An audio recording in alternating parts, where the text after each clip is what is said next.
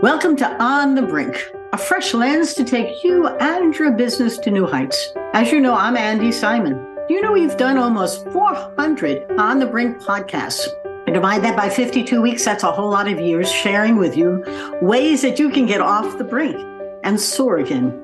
My hope, my purpose, my joy is helping you see, feel, and think in new ways so that you can have that aha moment when all of a sudden your brain goes, oh, that's what I can do. So I find people who can help you do just that. And I'm looking at a beautiful woman today who I met in all kinds of ways. Let me introduce her first, and then I'll tell you a little bit about how we got connected and what she's going to talk about today. Aviva Ajmera is a beautiful woman from Kansas City, and she helps companies do all kinds of wonderful things to help them grow. She's going to tell you more about her own journey, but I met her because she invited me out to speak to a group of hers at C-Suite Solutions that were really a marvelous organization. Spoke to 3 of them about culture change. I had a great time in Kansas City. And so my reciprocity was, come share your thoughts with my audience. And she's laughing, but I do think that we're purpose-driven in the sense of wanting to share what we know with others. And it's more about helping them than it is about profits with them. It's great fun. I won't say that about Aviva, but all of us are looking for ways to be of help. And that gives us a great kindness. Aviva, thank you for being here with me today. Thank you for inviting me, Andy. It was such a joy to meet you in person in January. And I felt like we had an immediate connection. So it's really fun to do this at this point in time. Well, and thank you for sending me all those great pictures. I truly didn't realize that's what I look like, but that looks pretty cool. Tell the listeners about your own journey. Who is Aviva and how did you arrive at where you are now? So then we can set the stage for the wisdom that you want to share. Absolutely happy to. Well, I can honestly say my journey was very unplanned. So, that's not uncommon. I wonder, is it serendipity? I believe in serendipity. Is it destiny? I believe in karma and destiny, but I also believe in a plan. I am a very planned person. I think it was really the combination of all 3 that got me to where I am today. When I think about how I started, a painfully shy first generation Indian girl to immigrant parents growing up in upstate New York.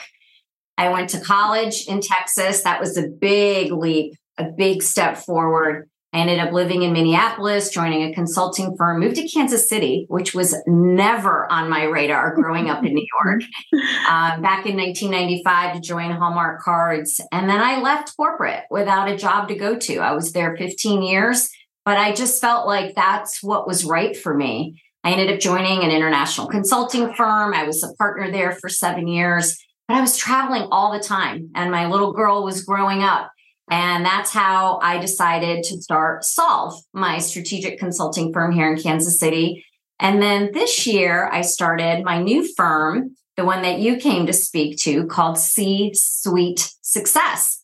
So I never would have thought growing up the way I did, super shy, really kind of sheltered, that I would now be the CEO of 2 companies in the belly button of America, Kansas City, Missouri. Well, but the journey, I'm a big believer in serendipity. And I do think there's a path. I just don't know what the next step on that path is. And we are all talking about what's next because we've reached that phase where we're pretty successful and we sort of know who we are. And the journey has so much interesting uncertainties to it and full of challenges. But you're an important part because you've been inside a company helping it grow. You've been as a consultant helping companies grow. You now have your own business helping them grow. And watching you lead these groups that I spoke to, they have a relationship with you. They listen. And they're learning at the same time. So share with us some of the wisdoms of what you learned as you went through this and some of the things that you're doing now to help companies see, feel, and think in new ways, because you have that magic. Share. Oh, well, thank you so much. That means a lot coming from you because I know you work with hundreds and hundreds of companies. Well, really candidly growing up, my mom and dad were amazing parents, but as immigrants, they didn't grow up in the U.S. So I didn't have the benefit of a lot of role models as I was growing up, approaching college, thinking about career, grad school, et cetera. And what I found is that I was really blessed. I had so many mentors. Before the word mentor even was like a word that got used in corporate America all the time. And I feel like they always saw something in me that I did not yet see in myself. And I'm so grateful for that. So as I work with teams, so CEOs, C-suite level, and then usually their next one or two levels down in my consulting practice, my goal is always to bring out the best in them, to bring out that collective wisdom and that collective perspective, because I work with them on building strategic plans. And I know that strategic plans don't work when only the leader has created the plan, or heaven forbid, the consultant has created the plan. It has to be a product of the organization. And as I do that, and I spend time with clients trying to figure out how to bring out the best in them, what I realized is a bit of a shift that's happened in corporate America in the last, I would say easily 10 years, but maybe even it goes back further. I was lucky in that when I started out at Accenture, they had and still do a really robust training and development plan. Well, most companies don't have that anymore, and they don't have it because they can't afford it. And it's definitely been a common line item to cut out over the last 5 years, 4 to 5 years. And so what we've done with C-Suite Success is bring together all of these eager, high potential, wanting to grow, wanting to invest in themselves folks, and create cohorts. So we have a CEO cohort, we have a C-suite cohort, and then we've got that next level, all of which want to continuously learn, continuously improve, and they need a safe place to come and talk, to come and recharge, and to be able to learn together and talk about applications for each of their companies. The folks in our groups cross any industry you can imagine, profit, nonprofit, family-owned, public, everything. Because what we find is the issues are the same. And the ways that people want to grow and develop professionally, it doesn't matter what kind of company you're in. It's all pretty common. And so that's, I would call the magic of how our groups work together. Well, magic is interesting because the trust factor is high. And when they come in there, they almost are, they have to shed their fear of failure, or not looking professional, or being the CEO or the C-suite leader that is expected among their peers. I mean, I've done Vistage now for years. I mean, I think I've done 500 Vistage talks, and I'm always fascinated by the CEO. For those of you who don't know what Vistage is, it's an organization that brings in speakers like myself to introduce ideas to their members. And it becomes an interesting way of getting a feel for what's happening. When I went to Aviva's group, a whole wonderful group, different people, and they were all coming in, shedding their concerns about who they were and what they did. And they came in sort of open-minded to see what somebody else could share with them and help them grow. And growing is very hard when you hit a certain point. So as you're working with them, and even with Solve, is there some approach? I heard you say that I listen to them. Are there certain approaches you take, for example, to build a strategy with a client that helps them see it themselves? Yes, it's multi-step, and it happens over time because it is at the core what you said. It's a relationship. So with consulting engagements, the very first thing I do is send a survey out. It's all open-ended questions. And then we talk on the phone. Then I interview them. And we usually spend an hour on the phone. So I work very hard to create a unique one-on-one relationship with every single member of the strategic planning team. And oftentimes some other key stakeholders. Sometimes it's board members. Sometimes it's other people that aren't on the team, but they are big influencers in the organization. And we talk a lot about trust. And it's actually one of the principles when I kick off an engagement in my consulting firm.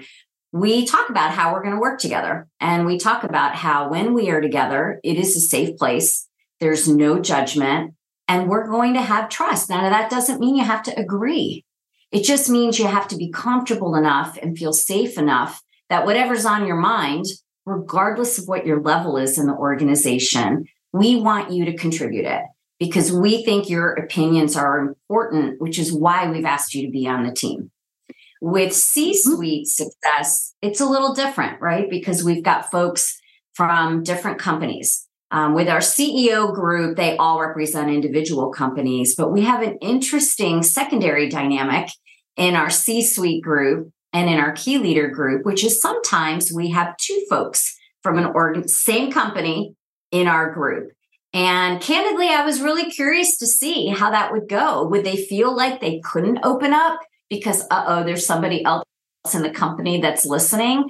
And in fact, what I found was the exact opposite. Yeah. They felt a sense of partnership and a camaraderie because they had somebody that was hearing them express a challenge or an issue that they had, and the other person genuinely wanted to help them. Yes. We had one meeting where someone was sharing that she felt very frustrated because she felt her role could have a wider dimension than the leadership was allowing her to have. And the other person from the company in that group said, "It makes me really sad that you feel like that. And I want to figure out what I can do to help you not feel like that." And I mean, I was just watching it happen and I was like, oh, I love this so much.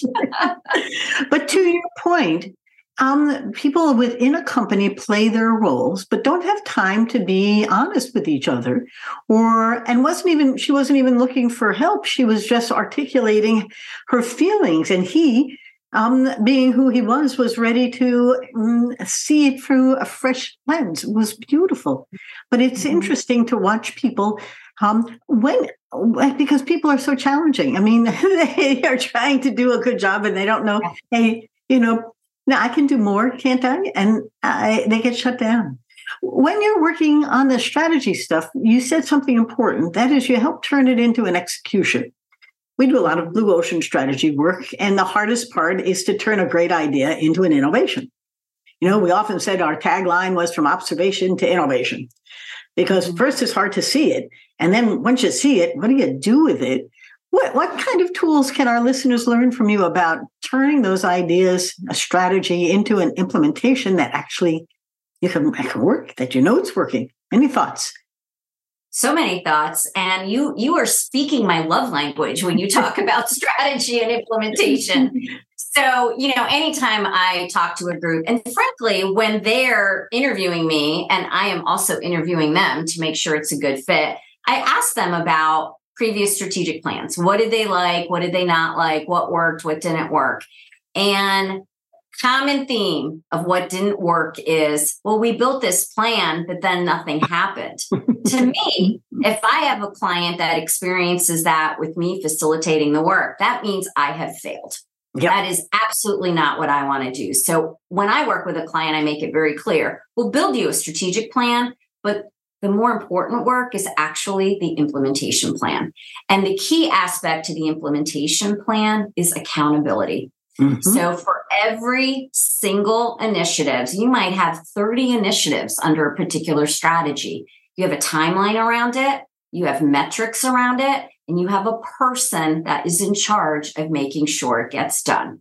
And then Go ahead. Follow up to that is I tell them, even when we create the plan, it's based on what we know. We create 3-year strategic plans, but we're doing it in the current state timeline, right? Well, you're going to live the plan. So I teach them it's a living, breathing document, really like our journey in life is, right?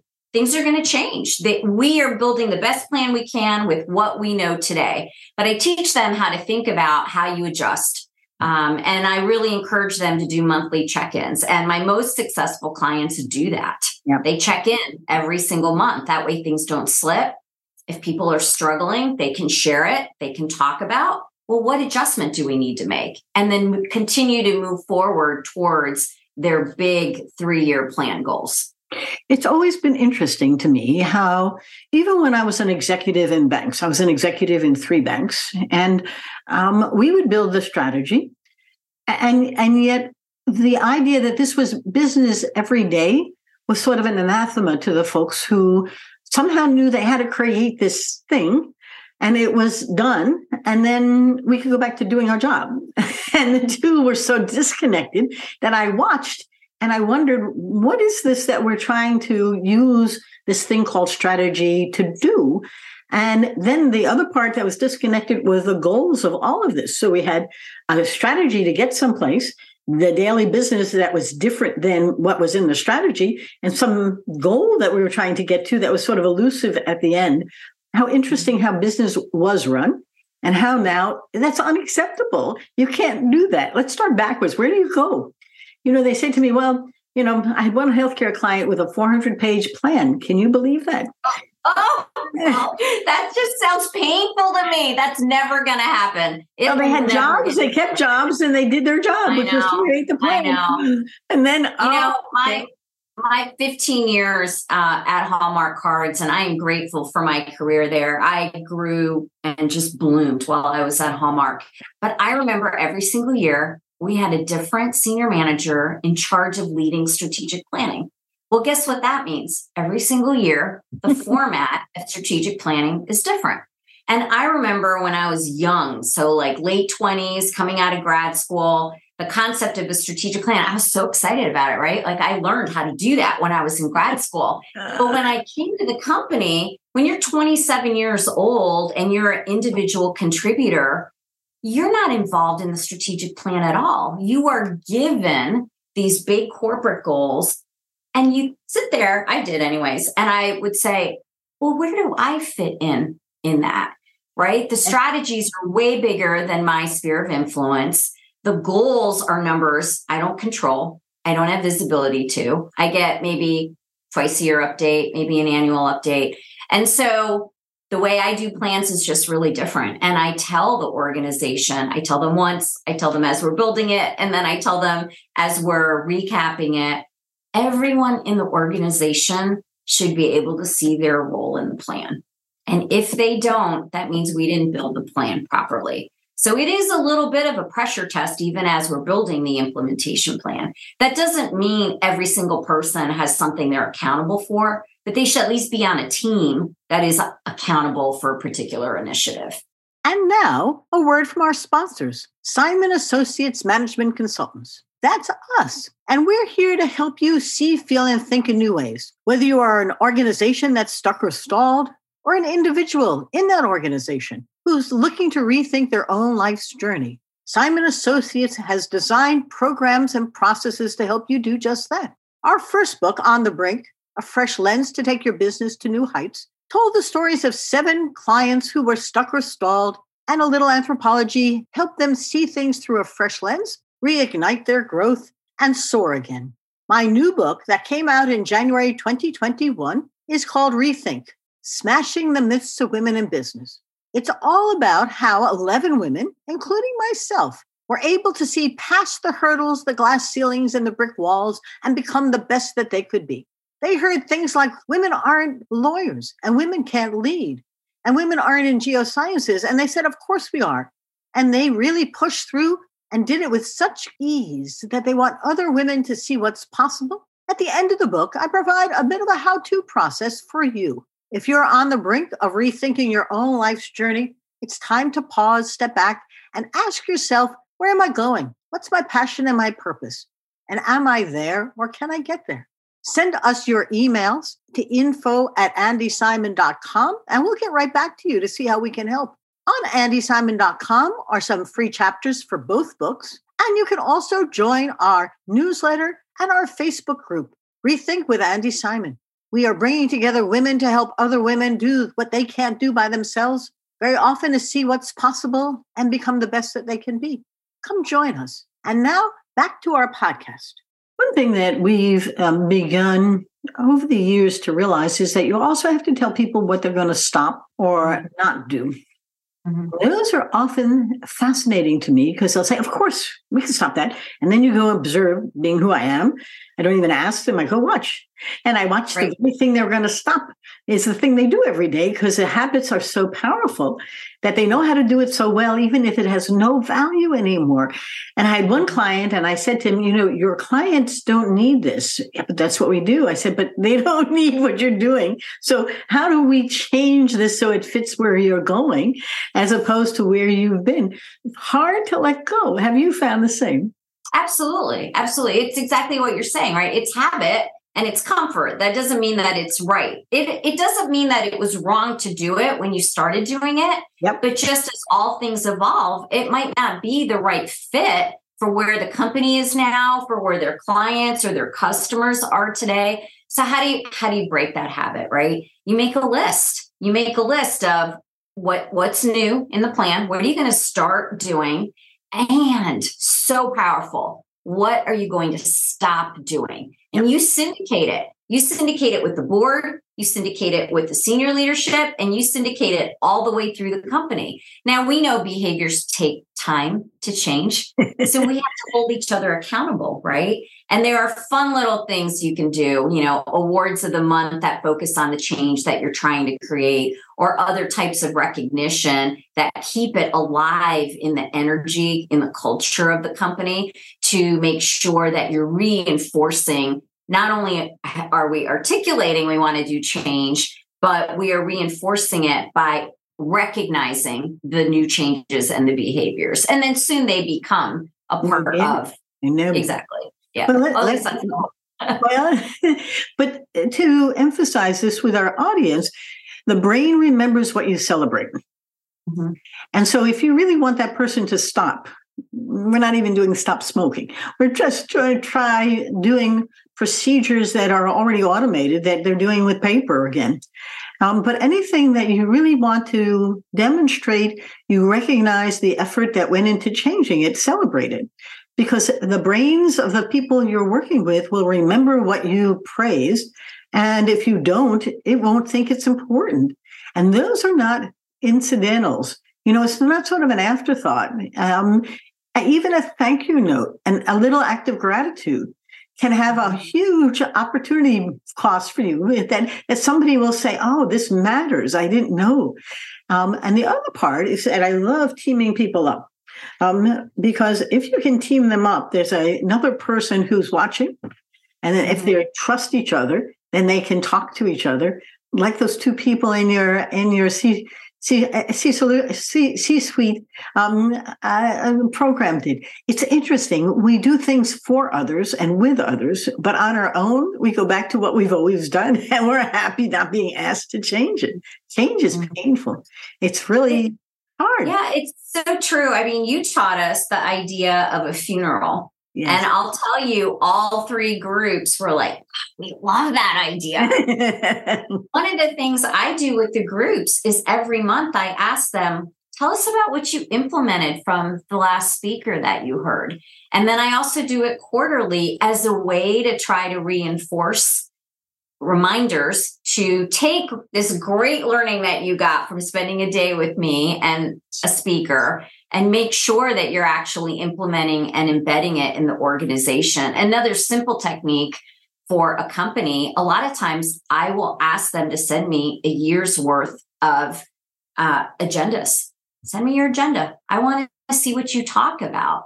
Is your agenda just an update, or are you literally having discussion? And if you've got new behavior that you're trying to instill, where are you giving it some time? It could be a stand-up meeting. It could be a formal meeting. It could be a newsletter. It could be anything. But where are you recognizing and calling out these new behaviors that we're wanting to encourage in an organization? And the hardest part is to make them feel competent to take the ideas back and implement them.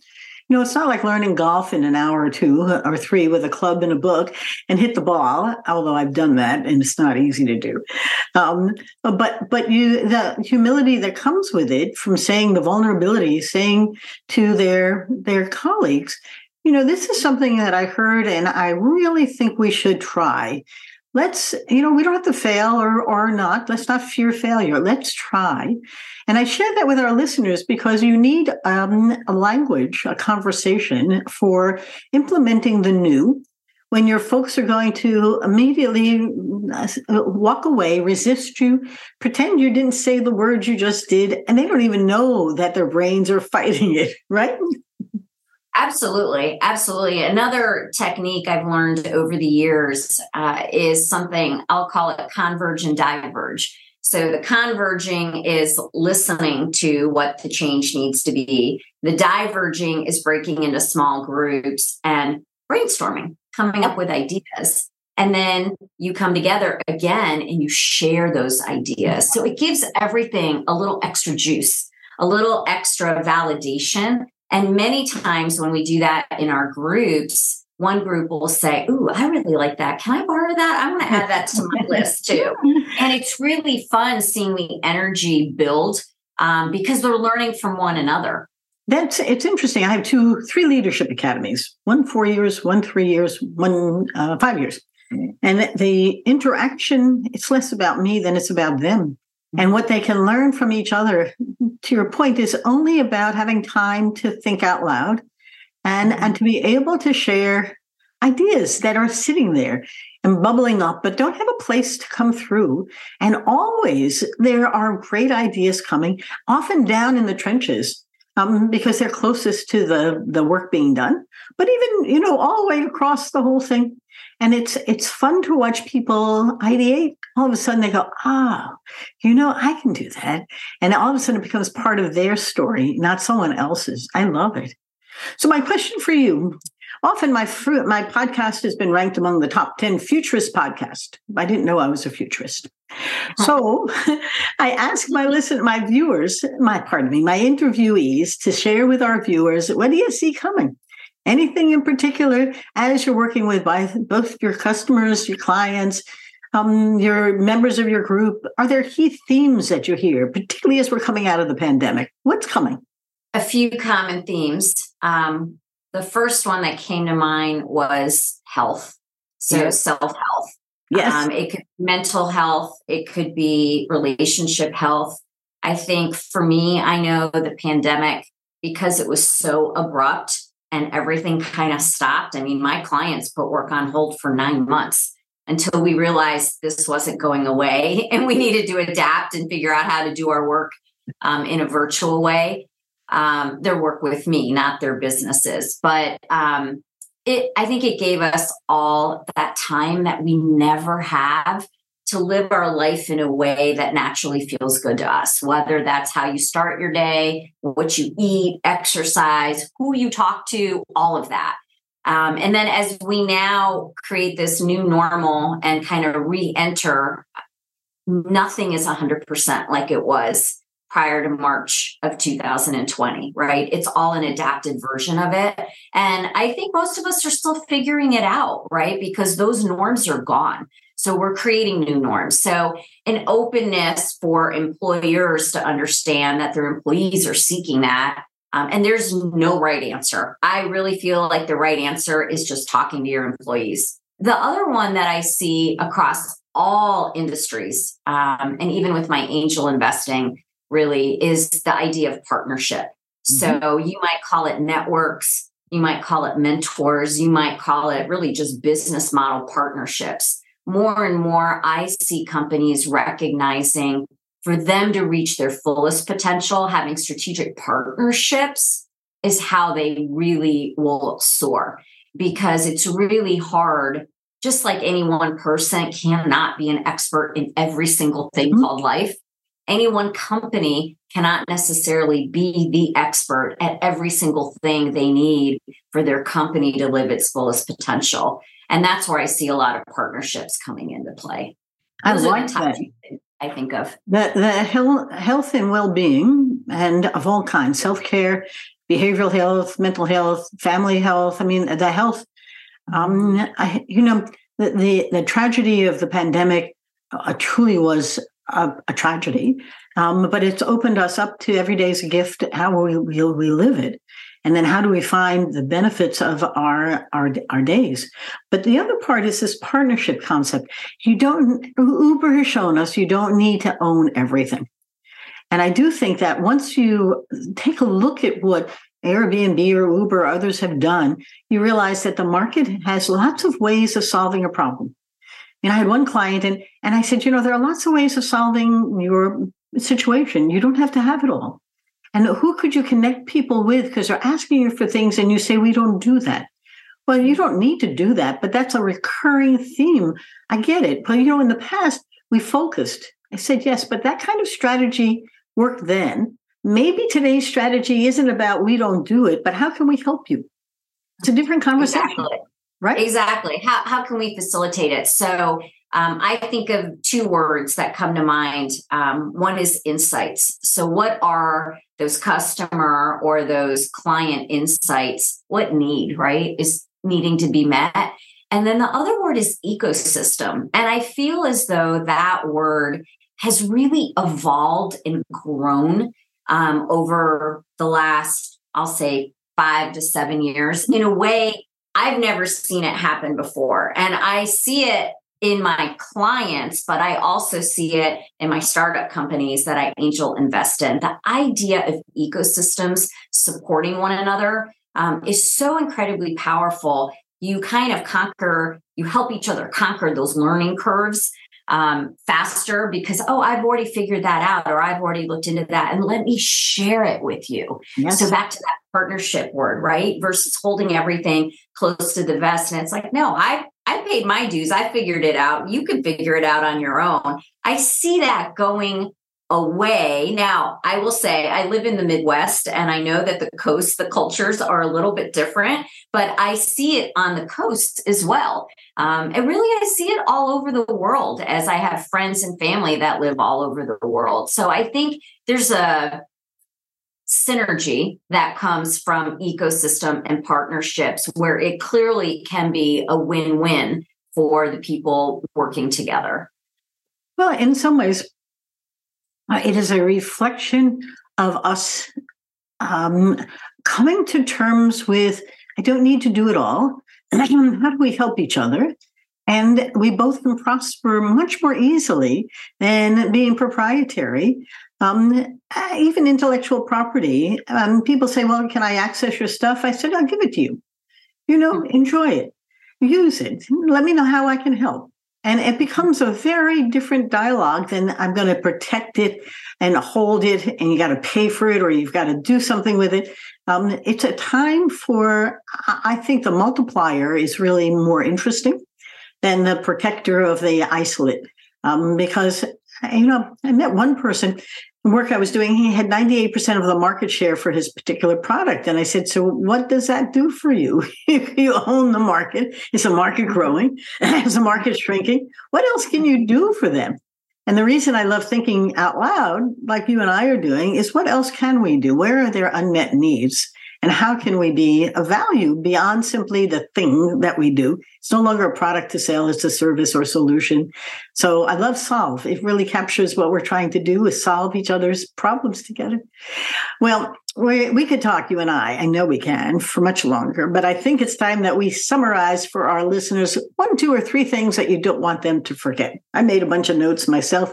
What are some of your takeaways?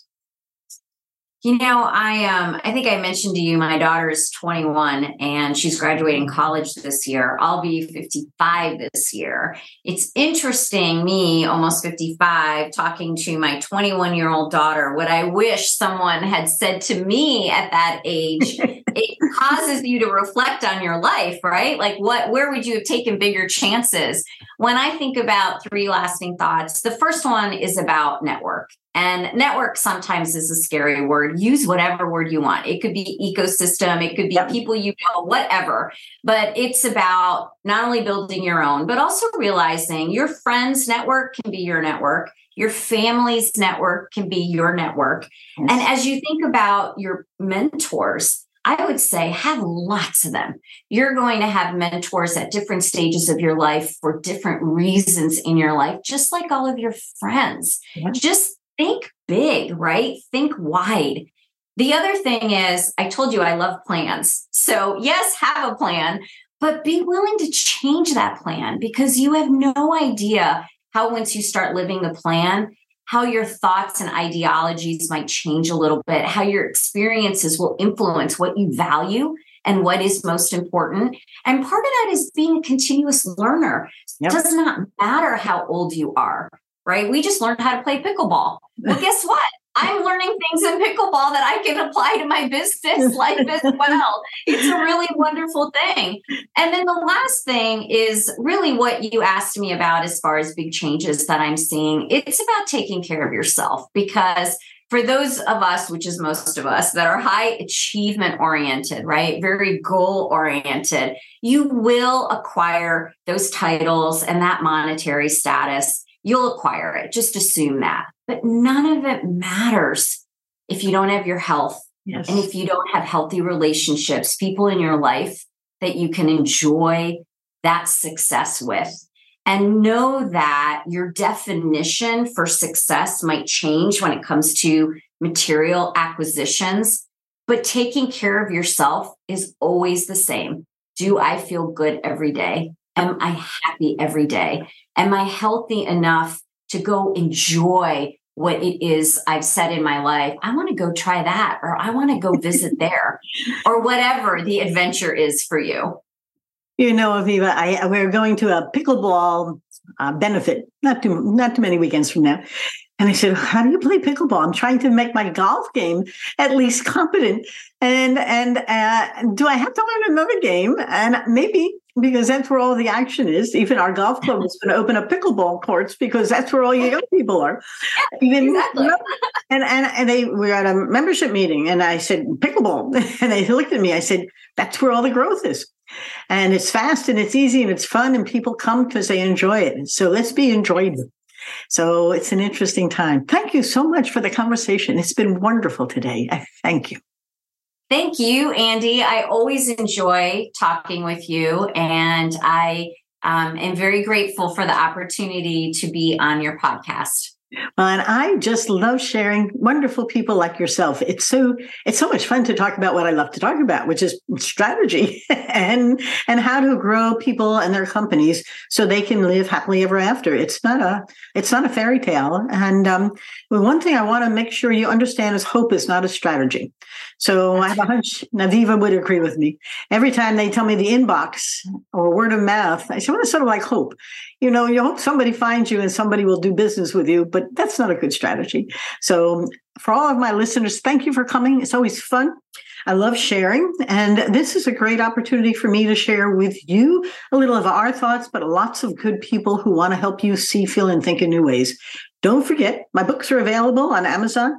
My new book comes out in September of 2023. It's called Women Mean Business.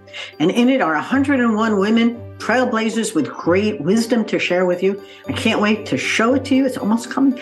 But right now, I want you to remember that I love your emails. Send them to info@andysimon.com. Info@andysimon.com comes right to me. And SimonAssociates.net is our new website, and it's all so much fun. Thanks, Aviva. I'm going to say goodbye. Take care. Bye-bye now. Thank you. Bye-bye.